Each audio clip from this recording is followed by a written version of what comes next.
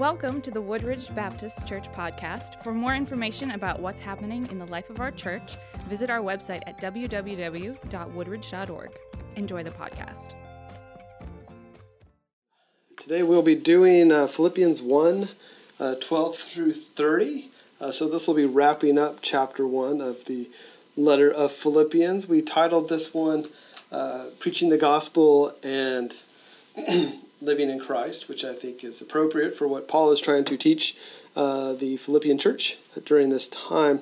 Last time we reviewed the introduction to Paul's letter to the church in Philippi, and what we saw from that is he follows a very much a Greco-Roman style of writing, but adds a couple of his personal touches, one of them being a specific prayer that he gives to the church, which he doesn't typically do. And remember, this prayer to the church of Philippi, but in the region of Macedonia. So we have to keep in mind as we go through this that it is not all about just a single church in Philippi. It's for a more of a regional church in that area, and it's not just a single church like we typically know in the Western churches today. Is more of a house churches, several house churches, and we'll be talking a little bit about that today, related to some of the leadership in those houses and some of the issues that Paul was facing as he was, at least he wasn't facing, because of course he was in Rome at the time, but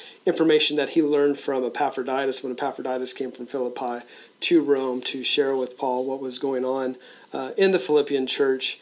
And then from there, Paul began to understand that there was some division in the Philippian church amongst some of the house leaders. The house leaders there could have been elders, they could have been deacons, men or women, either ones. We know that Lydia was most likely a leader of one of the house churches. So we'll dig a little bit deeper into that and what that looked like for Paul as he was writing back to them, and of course what it looked like for the church as well.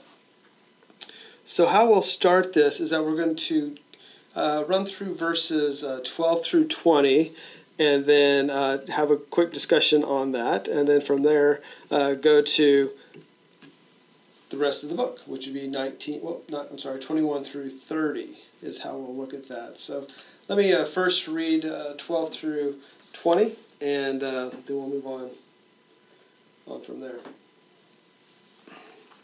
Now I want you to know, brethren, that my circumstances, one of your translations or some of your translations may be brothers or sisters. Typically that's how that is looked at here. That my circumstances had turned out for the greater progress of the gospel, so that my imprisonment in the cause of Christ has become well known throughout the whole Praetorian Guard and to everyone else, and that most of the brethren, trusting in the Lord because of my imprisonment, have far more courage to speak the word of God without fear. Some, to be sure, are preaching Christ even from envy and strife, but some also from goodwill. As you can see that he's already bringing up the division here at this point. And he continues on going into verse 16. The latter do it out of love, knowing that I am appointed for the defense of the gospel. The former proclaim Christ out of selfish ambition, rather than from pure motives, thinking to cause me distress in my imprisonment. What then? Only that in every way, whether in pretense or in truth, Christ is proclaimed, and in this I rejoice. Yes, and I will rejoice. For I know that this will turn out for my deliverance through your prayers and the provision of the Spirit of Jesus Christ. According to my earnest expectation and hope, I will not be put to shame in anything, but that with all boldness Christ will even now, as always, be exalted in my body, whether by life or by death. So Paul continues to celebrate. A better word, I guess, is rejoice in what he has, what he is doing, and what the church of Philippi is doing related to the spreading of the gospel. He continues to provide details, some additional detail there if we look into verse 12 regarding his confinement in Rome, how even though he is restricted and changed, the gospel continues to move forward, and Paul will celebrate. He celebrated that in the last chapter, will continue to celebrate it in this chapter, and rejoice in it, of course, as he goes forward through the rest of the book. This is not about Paul telling about his own issues, his own trials and tribulations. They're informed about it, but it's ultimately what he's writing about is not him, but instead he's encouraging the brothers and sisters of the church that in their trials that they're facing, they can still be part of the furthering of the gospel. Even though there's division in these house churches, even though there's oppression coming from the imperial guard there in Rome, they can continue to spread the gospel. The use of brethren or brothers and sisters here is a sign of kinship, as in a closeness that Paul has with these people. He will use it multiple times to kind of show that there is an intimate partnership with this group. And the partnership, of course, is the spreading of the gospel. Even as he says here in verse 12, even if his imprisonment continues, which he believes it will, at least until he faces Caesar for his trial, he continues to rejoice in the work that he has done, not only in the past, but what he continues to do as he remains there in prison. And he continues that going into verse 13, that despite his bondage, and despite the issues that the Philippian church is facing, and you can even go further, despite the issues that the church in Ephesus or Galatia or Thessaloniki are facing, they can continue to spread the gospel. And the gospel continues to be spread even in goodwill or not. The gospel spreads and it moves forward.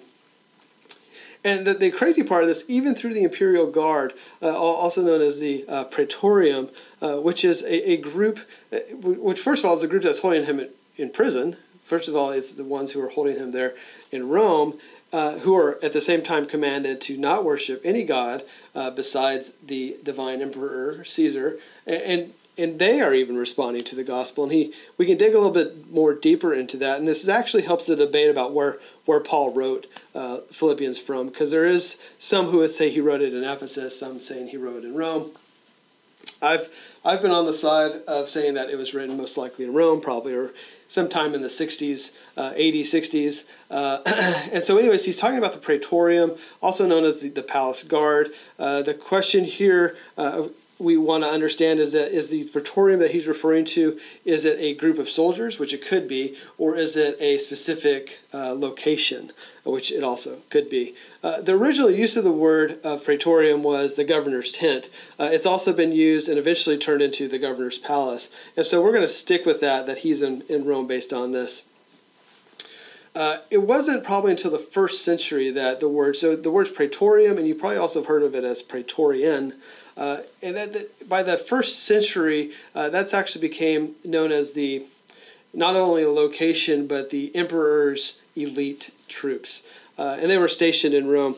And so this kind of helps us be able to probably better understand that. One thing we know about these, that this Praetorian guard was guarding Paul, and they would guard him in 4-hour shifts. And so every 4 hours, a new guard would come and attach himself to Paul, either through chains or however they were attaching themselves in those days, in which allowed access for Paul to not only preach to people who they would allow come visit him, but also to be able to speak the gospel to the guard that was next to him. And if you think every 4 hours, that's 6 guards in a day that are coming, and Paul, even though maybe he slept a little bit during that time, but anytime he was connected literally to somebody else, he was able to tell them about the gospel. Like I said, he was fortunate enough to allow people to come and visit him, people to come and take care of him. There is a large in Rome, there's a large Jewish and a large Gentile population. Leaders from both those groups came and visited him, and you can learn more of that from, of course, the letter to the Romans and some of the issues that they were facing there.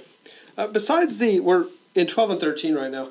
Besides the Roman guard, everyone that Paul is referring to when he says everyone here, actually it's everyone else there at the end of verse 13, must be a group outside of the Praetorium, but there's someone who had some sort of dealings with imperial affairs, at least that's our understanding, possibly even having something to do with Paul's case that was to come before Caesar.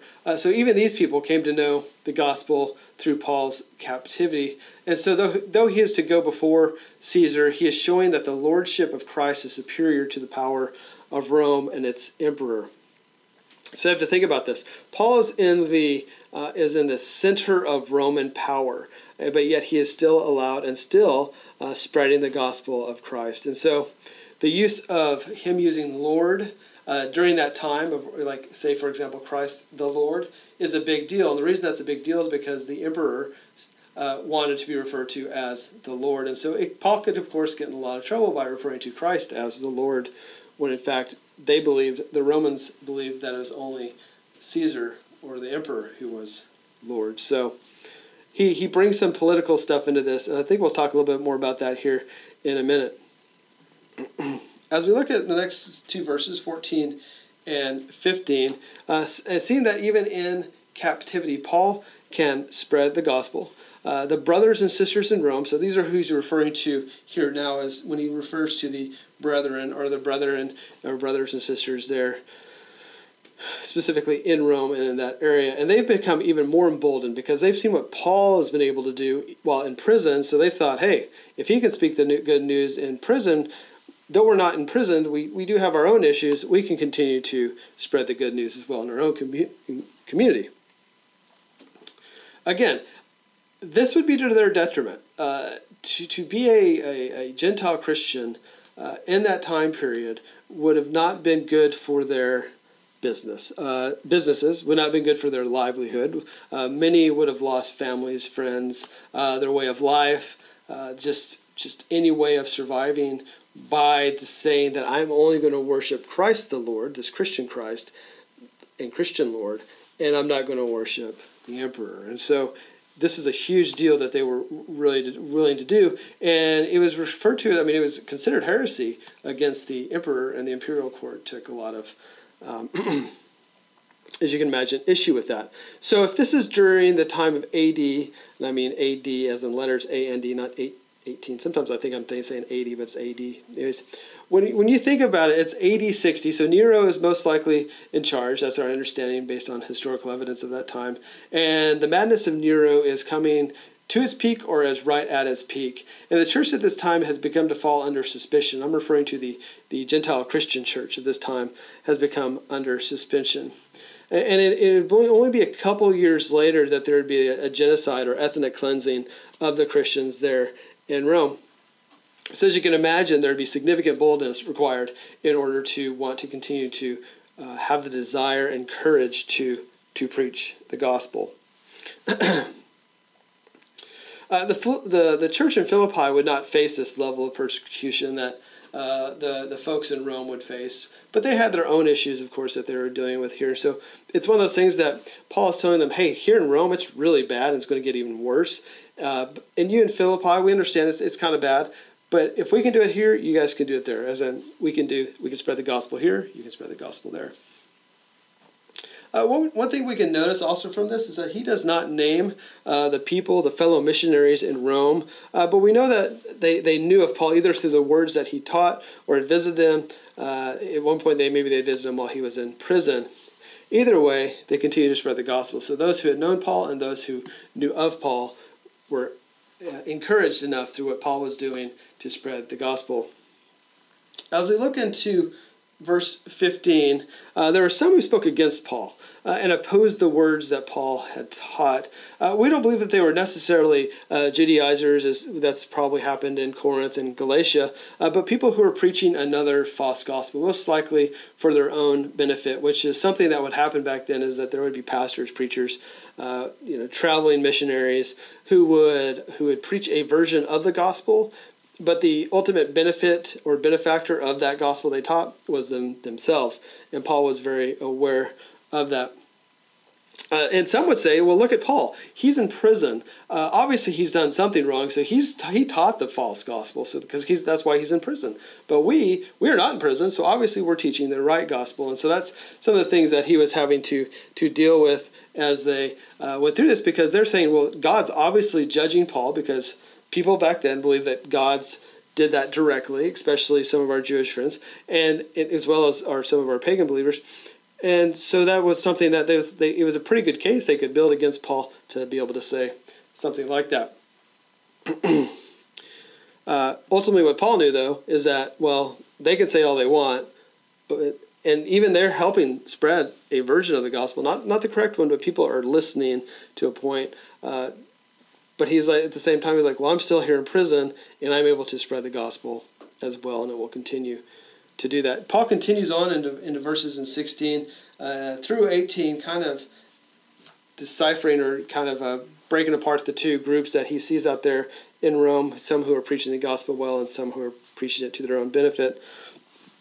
And this is something I think we can be concerned with even today, is when we teach the gospel, are we teaching it for the benefit of the kingdom of God, or are we teaching it because we have some of our own desires, our own needs that we think we need to get met, our own arrogance? Why is it that we get on a stage? Why is it that we teach people? Why is it that we want to communicate with people? Is it just to be right? Is it to benefit ourselves? Is it for us to feel powerful, feel needed? What is our motivation behind that? And that's something that Paul was trying to bring out too. The motivation is to spread the good news of who Jesus is. The motivation is not to line our pockets. It's not to give us power, prestige. It's not to set us apart in a way that puts us on a pedestal over other people. And so Paul is trying to make that point as we look through verses 16 through 18. Ultimately, as we see in verse 18, his only concern, again, and this might sound redundant, but Paul repeated a lot of stuff in his a lot of ideas throughout his letter, and it is that the gospel is to be preached. Even seemingly saying that no matter the motivation of either type of the missionary, the gospel is still proclaimed, and for that he rejoices. Even if someone is doing it out of selfish ambition, he still rejoices because he knows that the gospel is being heard. For those who have studied Paul's letters, we know that the gospel is the number one thing for him. But he also, besides just getting the gospel out there, if you've read his other letters, you see that there's issues that he brings up related to character, commitment, and the conduct of believers. There's a certain way a believer in Christ should live and act. And that part of that he also refers to as the fruit. What fruit is that person producing? And so Paul continues with that. It's not just that that person speaks well and is speaking the gospel well, as in saying the right words. Is that a person of character? Is that a person of integrity? Is that a person of love? Is that someone who's fully committed to the kingdom of God? As we'll see in chapter 2, where Paul will bring up issues around the congregation who are falling into these selfish ambitions, but he encourages them instead for fruit that they're producing, and he encourages them ultimately to the love of one another over their own selfish ambition. So one thing I wanted to bring back is I don't know if I want to do that. Let's see here. I guess it would make sense. So we talked about Nero, who is persecuting the believers at that time. If you go back years, several decades, even centuries, even we would see that and recognize that the Jewish faith was recognized as an approved religion for the Romans. The Romans believed that, okay, you know what? If we can keep this Jewish group happy, and you can see this all going back, like I said, years, and they're not causing problems, and they're kind of focused on their one God, okay, they just can't cause any problems. If they cause any problems, the deal's over. So let's set this deal with the Jewish people. It's a approved religion, and they had those during that time. The issue is that this new sect, this new group referring to them as Christians, some would say that it's coming out of the Jewish faith. So yeah, it's okay. They can continue to do their thing. And for a while that was okay. But eventually it became so separate from the Jewish faith that it was like, well, this isn't really Jewish anymore. It's another religion and it's heretical. So we need to stomp it out, or we need to keep it from continuing. And so the idea is okay, if these people are only going to focus on Jesus, they're committing, we would say they would say they're committing treason. And so it's quite an issue that they were having to face as they went through this. Let's continue on into verses 18 through 20. Though Paul is facing the issues outlined that we just outlined above with the persecution and the issues with is this faith a Jewish faith or not a Jewish faith, Paul continues to rejoice because he knows that he will be delivered. He knows that the believers will be delivered. And some would also refer to this as they would be saved, or salvation is what would happen here. What type of salvation is debated? Sometimes I think our Western mindset automatically goes to salvation as in we're saved forever and we've stamped our ticket into heaven. And so that could be one way to look at it. But some also could say what Paul's referring to is his salvation from the detention in which he was in. So he will no longer be a prisoner, so he can be free to spread the gospel and not be imprisoned while he's spreading the gospel. So that's one way to think of it. And of course, like I said, the other one is an ultimate salvation for all believers of Jesus Christ. No matter the choice here, what we know is that Paul's desire is to live as he's lived, and to be someone who lives and spreads the gospel, to guide the Philippians and to rejoice in the spread of the word. As we continue on here, let's talk a little bit more about we're not going to talk about that today.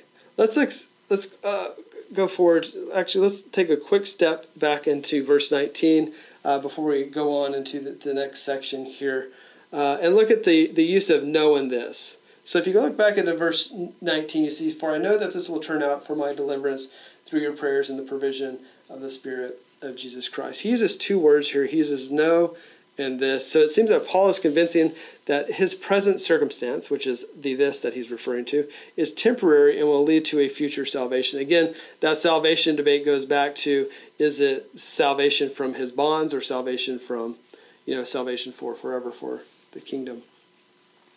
And so why is this? So as discussed last week regarding prayer, it is the prayer of others, or in this case, the prayers of the Philippians and others in the power of the Holy Spirit that we're seeing here. We know that the prayers and the Spirit will strengthen us in times of hardship and despair. It makes us stronger in the present and to focus on the future.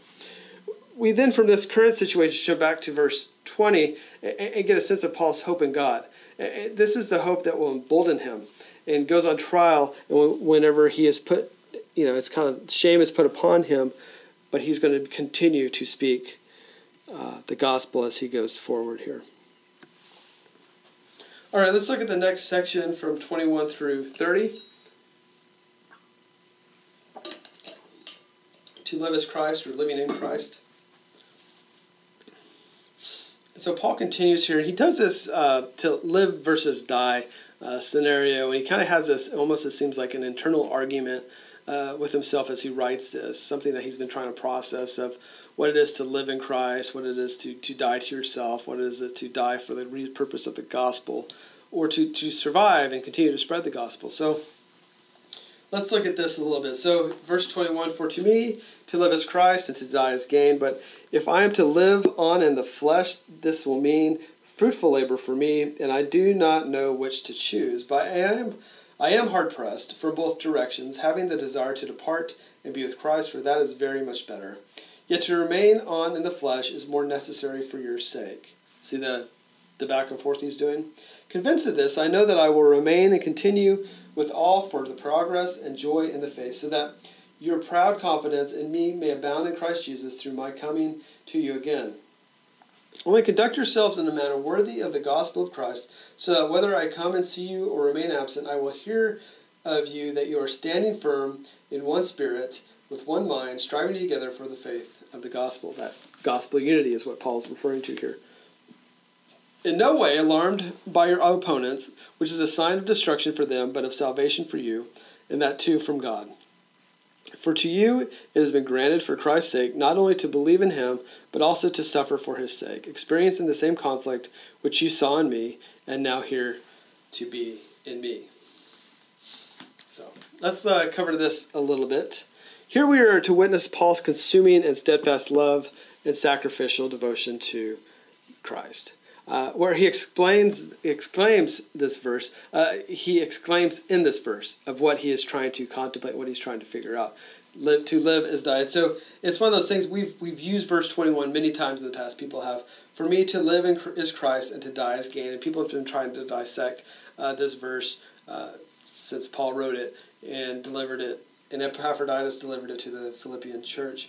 And I would say that their viewpoint back in that context was a little bit different than ours is today, because ours is many times put on a coffee mug or onto a wall and is taken very much lightly than what Paul was initially intending this to be.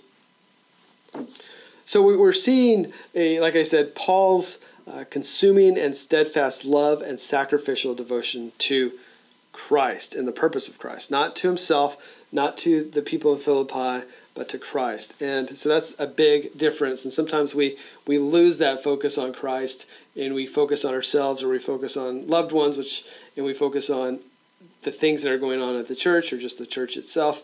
But the thing is, our focus needs to be on Christ. So that's what Paul is saying here, and what is he's leading to. Some would wonder and possibly argue that this phrase was his go-to phrase, this idea, for me to live as Christ and to die as gain. Some could think of it as like his brand statement, because he most likely said it many other times than just here when he's trying to encourage the churches that he met with. So let's dig into this a little bit on the theological side of Paul's reasoning. So Paul uses phrases like this throughout his writings, such as Romans 6 and in Galatians 2, where he believes that he no longer lives, but it is Christ living in him. Christ has become a believer's life. A believer is hidden in Christ so that others see Christ in the actions of a believer. The fruit of the Spirit, the fruit that person develops, is Christ working through that person. And so we are to take a step back while Christ in us takes a step forward, is what Paul is referring to here. Christ's resurrection is a promise that Paul believes that when you are able to die in Christ, or when you are to die in Christ, you'll be raised with Christ through the resurrection. Just like Christ was raised through the resurrection, we will all be resurrected at one point.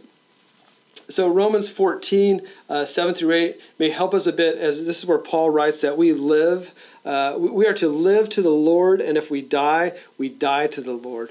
Whether we live or die, we are doing it for Christ the Lord.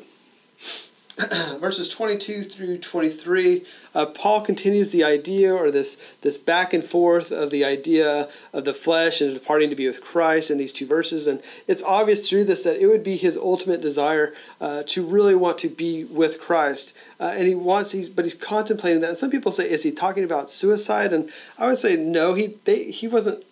He didn't process the world in that way. It wasn't like, I'm going to kill myself to be with Christ. He sees that he has a purpose. He has a purpose here on earth. And he knows, as we see in verse 22, that as he continues his work on earth, that the fruit of his labor will continue to grow, will continue to be seen.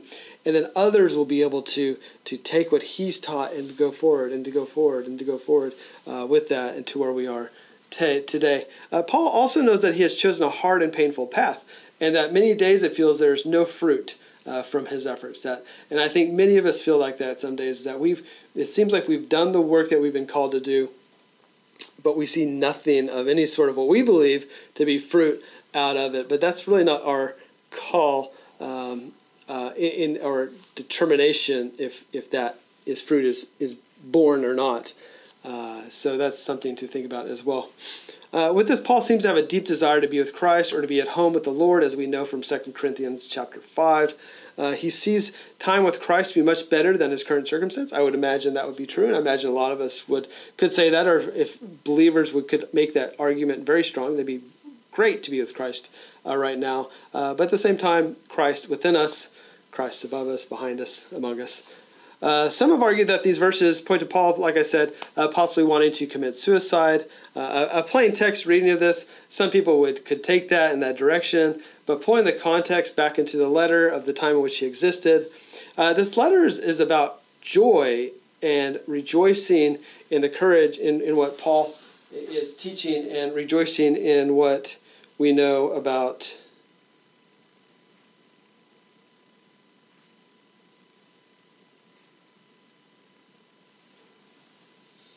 Sorry about that.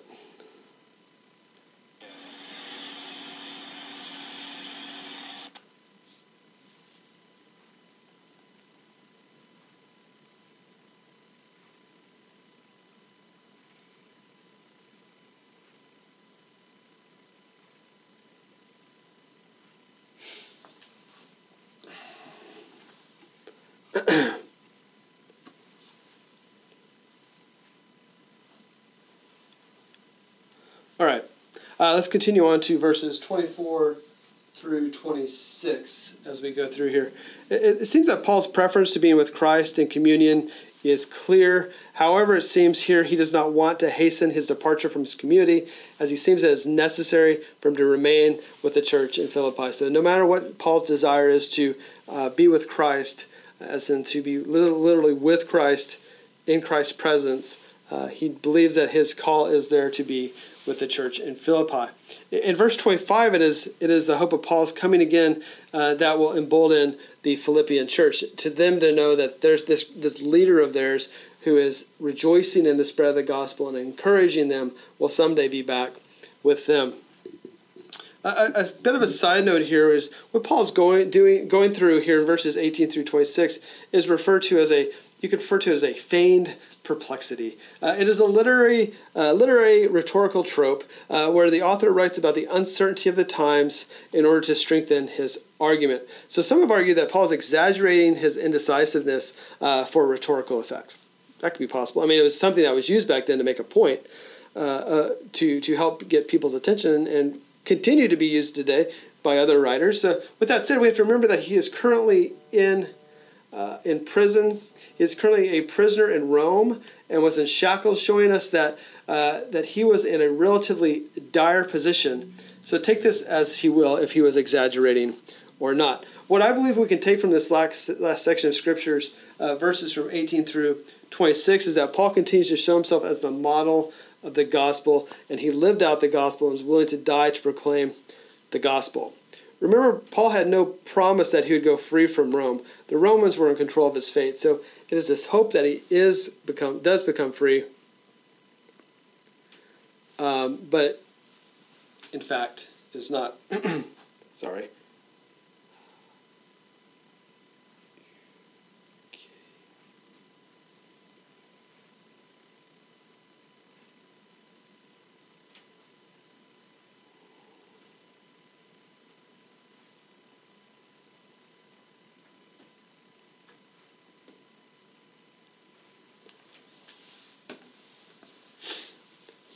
Continue on, verses 27 through 30. Paul changes his viewpoint a bit here as he continues on, and how the church in Philippi should live as Christian citizens. As we move to the final section of this chapter, we see that it's Paul's belief that he will someday be back with the Philippian church. We do know that we do not know if it happened or not. There's no really evidence saying that he made it back to Philippi after his time in Rome. But the point is, again, not about Paul or his situation. His ultimate concern is that the church continues, in his presence or not, to be able to prosper and continue to spread the gospel. One word we want to point out here as we look at this in verse 27 is the use of conduct or live.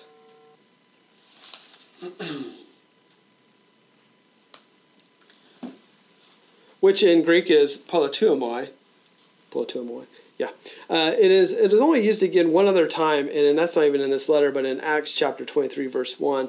It is believed to be an imperative, saying that to live as a citizen, and this is carried a political overtones in the past, since Philippi was part of Rome. As you remember, it was a Roman colony.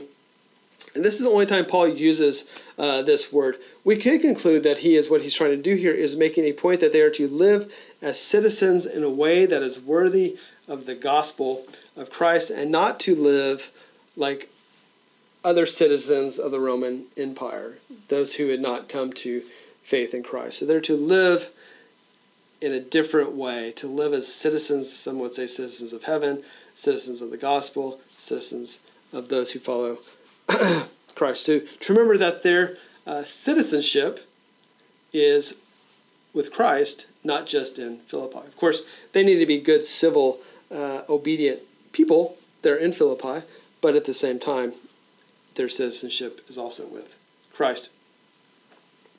We could parallel this with Philippi as a colony or even outpost of the Roman Empire. The Philippi church was an outpost also for heaven, outpost for Christians, you can think of it as a heavenly colony. So Paul is saying, okay, so you have Rome as the main one, and then you have Philippi as a colony okay, you have heaven and now you have Philippi, and you can have that citizenship going like that as well. At the end of verse 27, they're to stand firm in the Holy Spirit in one mind and focus of spreading the gospel. They have a lot going against them, as we've talked about before, but yet they're to stand firm and to be steadfast in the pagan culture in which they exist. We're called to be the same, to be strong and steadfast in the culture in which we live in, and to be beacons of light, to be people who love one another. And that is what Paul is calling for people to continue to spread the gospel even when it is hard. The struggle they face, Paul tries to put in, say, athletic terms through the use of the word, I'm not going to say that right today, synethalantes, which means a struggle that it would have been, say, in an arena. The struggle could be anything related to the dangers of infighting within the church, or dealing with fears brought out by people outside of the church, or even fears from people brought within the church, and how they are to struggle with that and figure out what those issues are and to work that out. Though it is not made explicit, we can determine from socioeconomic context at the time that the external struggles facing the church were most likely from non-Christians, and the issues with Christian involvement in civic duties. It is believed that many followers of Christ faced, like I've said before, not only in Rome, but in Philippi and other parts in which the Christian church really started taking hold, faced economic ruin, social ostracism, and physical suffering at the hand of the non-Christian Philippians. So you can get a sense that is going on here as well. In verse 28, we can determine that if they hold strong and steadfast to the Lord, they will get through this, but there will be destruction against those who go against God, God's church in Philippi.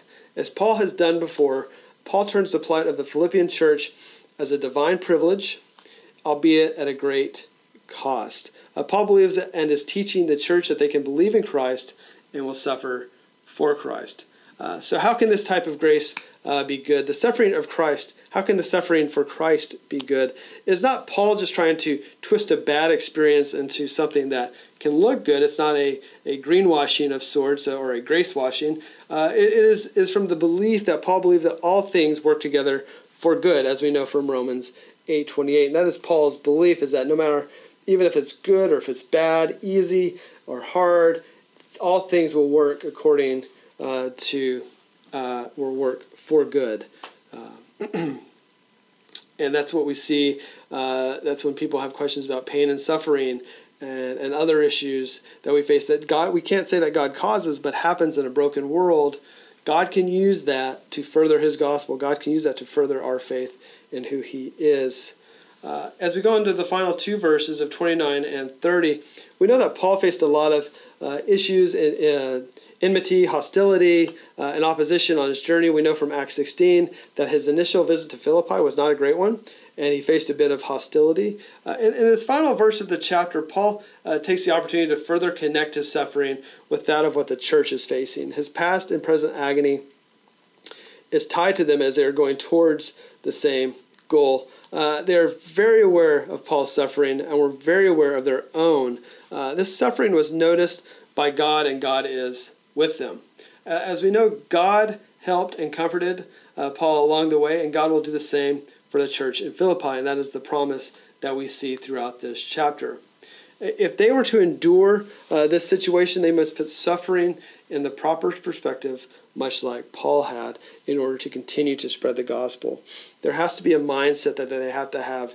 They have to be able to set and center their faith in a way that, knowing that even though it's going to be hard, they can continue to spread the gospel, and God is with them. And Paul has taught that through this entire chapter.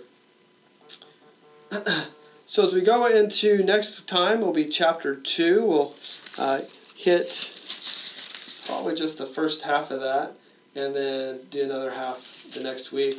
But yeah, Philippians chapter 2 next time. I hope everyone has a good week. Thank you. We hope you have enjoyed the podcast. For more information about our church, visit www.woodridge.org.